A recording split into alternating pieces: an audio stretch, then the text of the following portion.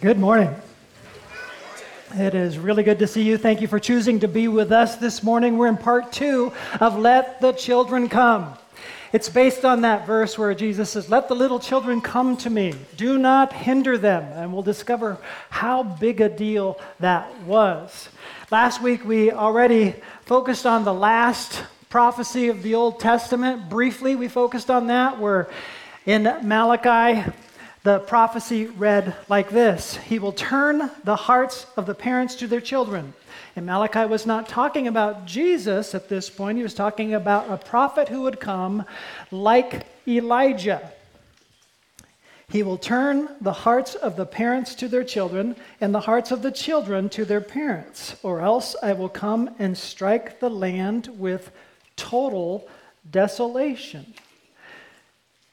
That was the last prophecy in the Old Testament, and then prophecies ceased for 400 years. There was silence from God prophetically, and then the first prophecy in the New Testament read like this, but before I tell you it read like this, it came from an angel, Gabriel, to Zechariah about a son, and Zechariah and Elizabeth were really old. Sound familiar with themes from the Old Testament? God can do just about whatever he wants. That's an understatement. He can do whatever he wants. And then here's what we read in Luke 1:17, "And he will go on before the Lord in the spirit and power of Elijah." And Gabriel was talking about this son that they would miraculously have, who would later be known as John the Baptizer. I like to call him Johnny Dunker. And sorry. "To turn the hearts of the parents to their children and the disobedient to the wisdom of the righteous, to make ready a people prepared for the Lord." So this is a really big deal.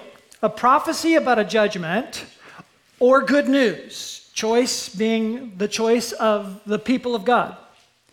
And a judgment that sounds horrific.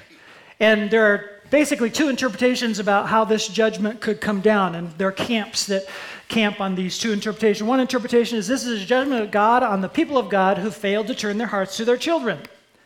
And there's another camp that says this is a judgment of God that comes naturally when people don't turn their hearts to their children because the faith isn't passed on, the baton pass is dropped, and generation upon generation that should follow Jesus or God in the Old Testament, they don't. And when they don't, the principles of the parents aren't transferred to the principles of the children. And when the principles of the children aren't transferred to their children, it keeps getting worse and worse and worse as sin goes. So the society falls apart. And so this is a big deal that parents need to turn their hearts to their children. Welcome. I want you to know how big a deal this is. And today we're talking about what does this mean for parents. But honestly, if you're not a parent and you're 16 years old, don't check out because this is actually for everyone. And if you're a grandparent and you said, been there, done that, don't check out because this is for everyone. And I want to show you why this is for everyone. But the responsibility is going to feel heaviest upon the parents. Okay? This is where we're going today. This big deal, what this looks like, let the little children come to me. And don't hinder them, what this looks like for all of us. Now, here's the surprise that it is for everyone. The best way to get at this is to turn to Psalm 78. I will put it on the screen, but if you want to turn there, you can. Psalm 78, and we're not going to read the whole psalm. We'll be in the first 7 verses. "My people, hear my teaching. Listen to the words of my mouth. I will open my mouth with a parable. I will utter hidden things, things from of old. Things we have heard and known, things our ancestors have told us. We will not hide them from their descendants. We will tell the next generation the praiseworthy deeds of the Lord, his power and the wonders he has done. He decreed statutes for Jacob and established the law in Israel, which he commanded our ancestors to teach their children, So the next generation would know them, even the children yet to be born, and they in turn would tell their children. Then they would put their trust in God and would not forget his deeds, but would keep his commands. Now we're going to look at that a little bit more deeply as we go, but let's start with point number 1, is this: we will pass the baton of faith. We will pass the baton of faith. Now, maybe calling it a baton is a little bit of a stretch because you can't make your child receive the baton. But in the exchange, you hopefully raise them up with what you need. We're going to talk about that so that they want to receive the baton and run with it. Okay? So, verse 4 says, we will tell the next generation the deeds of the Lord. We will tell the next generation the deeds of the Lord. Now, the reason why I say this is for everyone is that you need to understand the nature of these psalms. These psalms were used in the public setting of worship. These psalms were used in the synagogue as they would declare these truths together. Sometimes they were simply read, sometimes they were sung, but this is a public declaration of their commitment and their worship and their decision together as a community. We will. And they were saying this. We will tell the next generation. So that's kind of big. It's not just for parents, it's for everyone. A public declaration of worship. It's a prayer. That's how Psalms were often brought before God. The odd thing is this one seems like it's more instructional. It's more like a teaching prayer. Sometimes that's how it is before God. Even your teaching words are brought before God to bring your heart to worshipfully commit to God in these truths you're embracing together. So church, don't hinder the children is a message for the church. Church, raise children up to know the Lord is a declaration for the church. It's for the entire church, young and old, to be looking to those who are the vulnerable, those who still need to be shaped, those who need to look at this thing as a good thing that they want as well. We all play a part in this.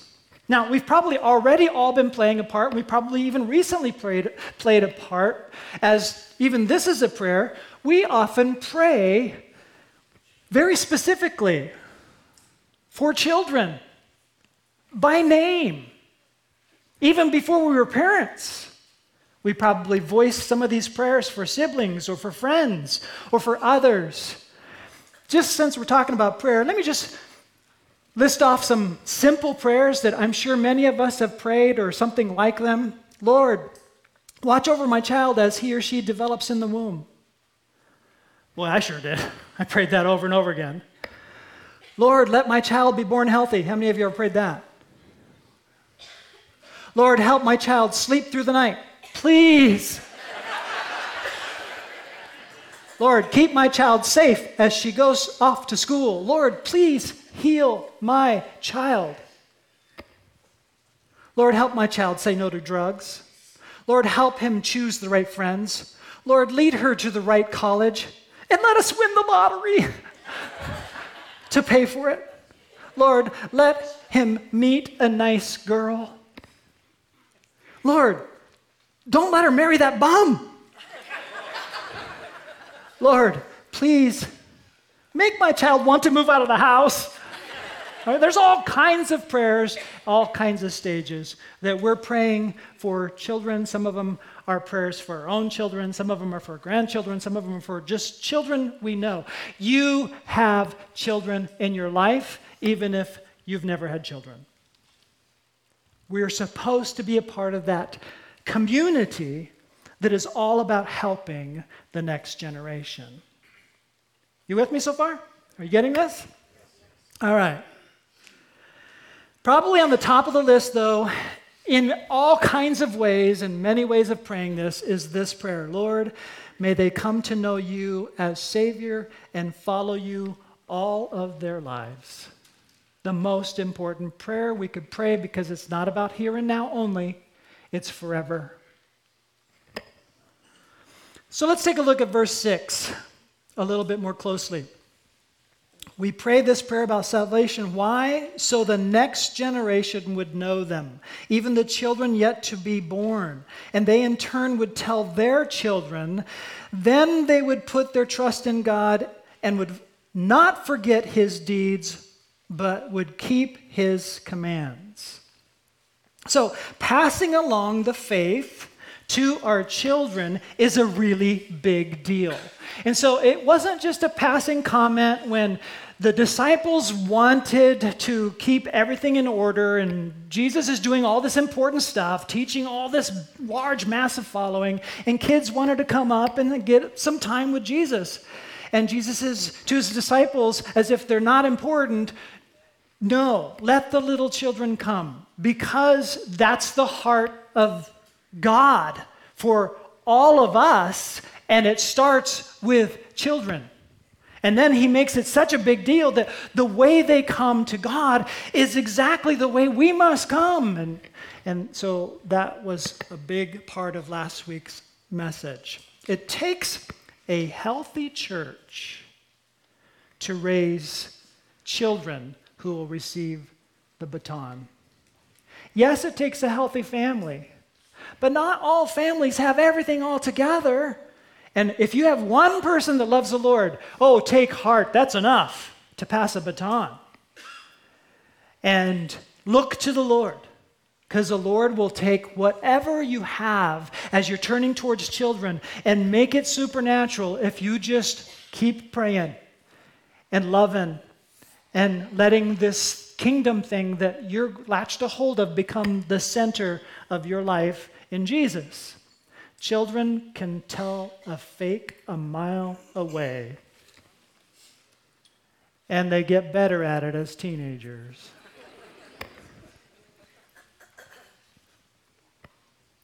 Let the children come to me, and do not hinder them. Again, this is not just for parents, but is most definitely for parents, and the responsibility is very heavy on their shoulders. But I'm really, really grateful, first, that my parents did a wonderful job. Not that I'm boasting. No, they had a terror on their hands, and they didn't know what to do, and they're pulling out their hair. And one of the fascinating things that I learned as a grandparent is how fascinated my grandchildren were about the stories of how terrible Papa was when Papa was your age. They wanted to hear those stories over and over again. But that's part of telling the story of how good God is and how he can change us. And I wished I would have been better at telling those stories to my children. But I hadn't yet learned that lesson. I still thought that the best way to communicate to my kids was always communicate that I'm strong, I've got it all together, be like me. But that's not the gospel, is it? Jesus is strong, he's good, he's got it all together. Be like him, look to him, and he'll help you. Here's how I was messed up, and here's how he helps me. That's part of what it means to raise your children with a reality that they pick up on. He helped you that way? Wow, I want to be helped that way too. But not just my parents. I remember a 5th grade Sunday school teacher, and if my memory serves me correctly, I know 5th grade's a long time ago, he never had children, but he loved children. And he taught the 5th grade class, and there was a bunch of us boys in this class. I remember the boys more than the girls. And he took all of us on a fishing trip all day. And that stuck with me. And his classes were more than information. We could see that he loved us. We would look for him every Sunday, not just for class, but he would look for us too. He made a difference in our lives. Church, we need to be looking for ways we can make a difference and know names and pray for children by name and find a way that we are shining examples of a place they love to be because of these people. They look for us. Can you think of a Sunday school teacher or a youth worker or a coach or a pastor or a teacher or a musician or a neighbor or someone besides your parents that made an impact on your faith development? I had wonderful parents, but I can sure think of all of those. All of those. It takes a church. It takes a village to raise a child. And we're all part of that village. We're all part of that church. And we are so fortunate that we have so many children here that we can look to and see that God has, in the wonderful hands of these little children, not tomorrow's church, today's church, and a growing faith, that as we pass it to them, they will pass it to others. We have more people in children's ministry and in youth ministry than many churches in America. And those same churches in America that are very small sometimes struggle to have children in their church. And it's hard to get children in a church that don't have children in a church. All right? There are challenges there. We have a huge opportunity, not only with our children, but with the future of this community. And so that's part of what it means to turn our hearts toward children. Point number one, first we got a quote on the screen. Each of us is a vital link in a generational chain by which the knowledge and values and love of God is passed on from one to another to another. Do you see it? Do you get that? Do you see how you might play a huge role in that chain? You might be thinking, no, others have that chain. Others have that link. I'm telling you, no, you are a link in a chain that affects others. How do you want it to affect others after you? We will pass the baton of faith. Point number two, tell them God's stories. Tell them God's stories. Verse 4, we will not hide them from their descendants. We will tell the next generation the praiseworthy deeds of the Lord, his power, and the wonders he has done. Now, some people automatically assume because we say story, it's make-believe. We're not talking about make-believe. We're talking about the story of his praiseworthy deeds. So generation upon generation, it was built into their faith that they would tell their children what their parents told them about their heritage and these realities that took place in history, and that's the Old Testament. And now it's up to us to tell our children what took place in reality and the culmination of the center of history, because we're talking not about stories when we talk about the gospel. We're talking about the reality of what God has done through Jesus Christ. Some people often think of the Bible as the only basis for our faith. Oh, and I'm showing you my first Bible.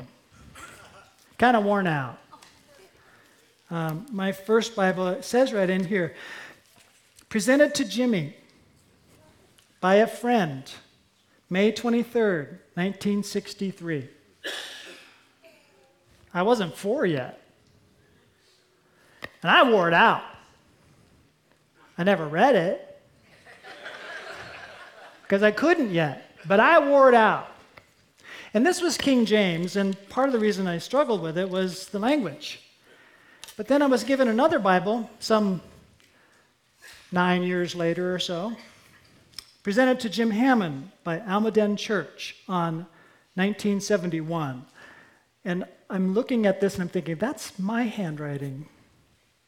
And I didn't remember when it was given to me, but this was one that I began to own. Jim H. This is my Bible. And this one wasn't King James. This was Living New Testament. And I began to read this one. And it began to own me. The Bible is unlike any other book.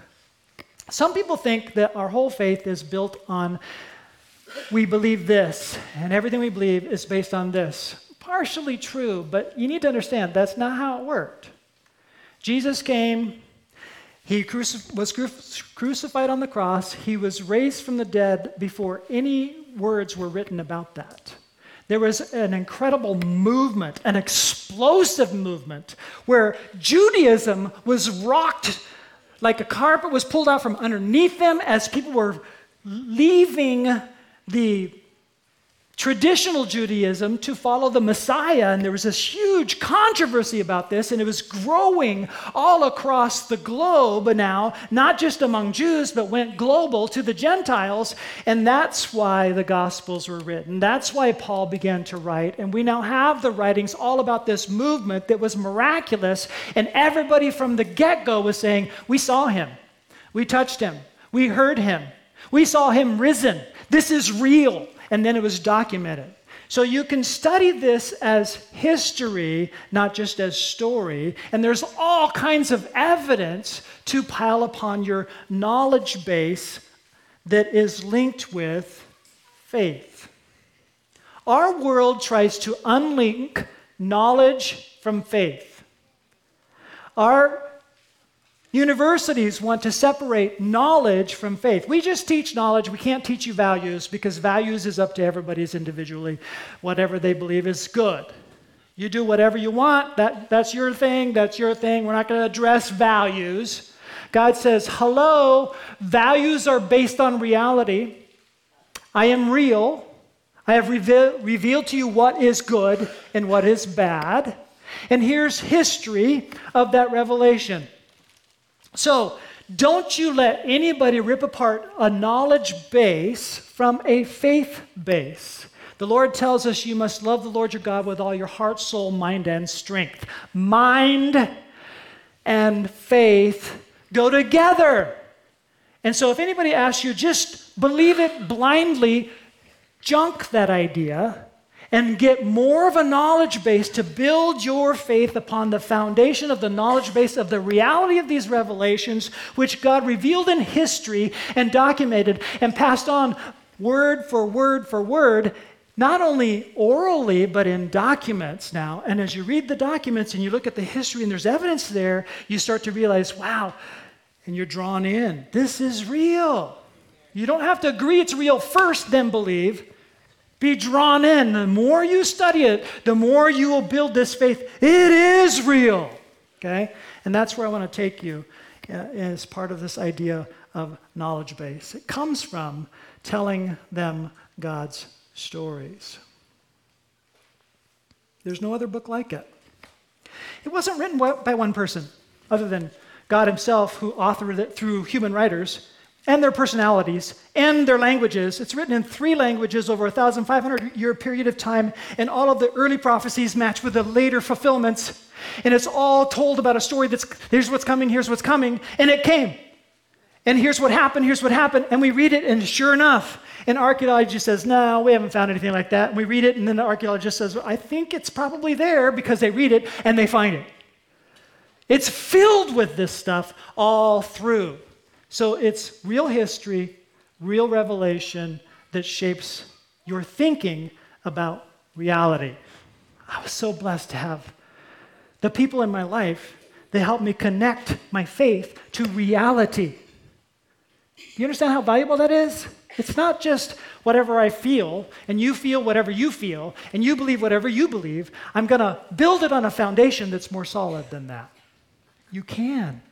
And when you have doubts, hold them loosely. Look into them. I'm looking forward to Easter. We're going to be doing a series called Doubt Less. And we're going to start on Easter. Doubt less. I better watch out. We're going to get running out of time here. A correct knowledge base is not separate from a faith base. Here's a quote. We all need a knowledge base that answers the most important questions. Questions like, what is real? What is the good life? Who is a good person? How do I become one? Our world is confused about all of those questions. Our knowledge base answers them cohesively. There's a worldview that makes sense. And you can build your faith on it.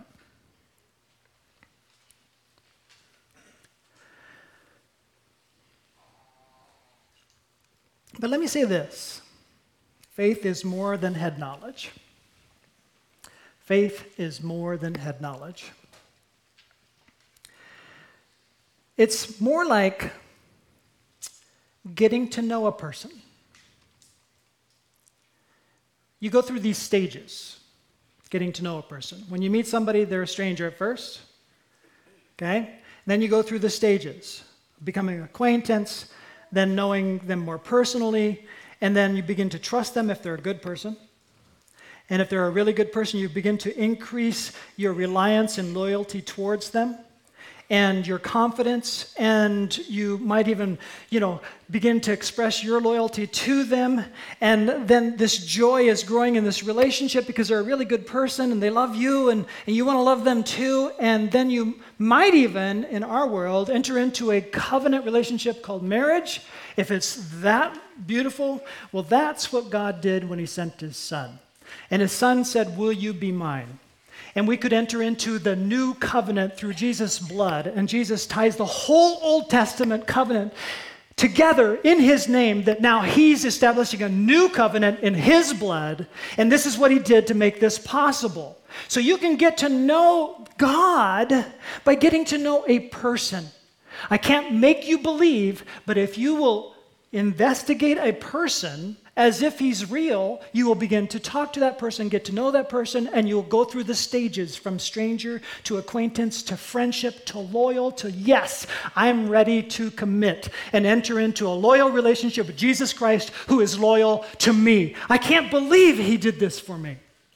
Do you see how this knowledge base works? It's not just knowledge, it's a reality of what God did and prepared to do for thousands of years, and then brought that central truth, a story that we call his story, which is in history, Jesus Christ, crucified, resurrected on our behalf, so that the only truly good person could represent us and take our sins away, absorb our sins, and then give his goodness to us when we did not deserve 1 ounce of his goodness. We deserved judgment, but instead Jesus took our judgment. That's the gospel good news. And he says, "Will you be mine?" That's what we're trying to help our kids understand and get to know. So, John 17:3 puts it this way, this covenantal relationship. "Now this is eternal life, that they may know you." He was praying this in front of his disciples, praying it to his Father, but his disciples listening in. "The only true God, and Jesus Christ, whom you have sent." How are you going to enter into eternal life? Know God. How are you going to know God? By knowing Jesus. Jesus is that clear. Point number 1 was we will pass the baton of faith. How? Point number 2, tell them God's stories. Point number 3, teach them God's truth. Teach them God's truth. Will you teach them what is real? What is the good life? Who is a good person? How do I become one? Parents, are you listening to me? In order to be able to teach that in a way that they'll get it, is you will need to get it yourself. What is real? What is the good life? Who is a good person? How do I become one? Will you teach them how all of this makes a difference for you and why you center your life on Jesus Christ? If you center your life on Jesus Christ, you'll begin to be able to teach them what it looks like to be a good person. And they'll want to be just like you. Just like I want to be just like my dad.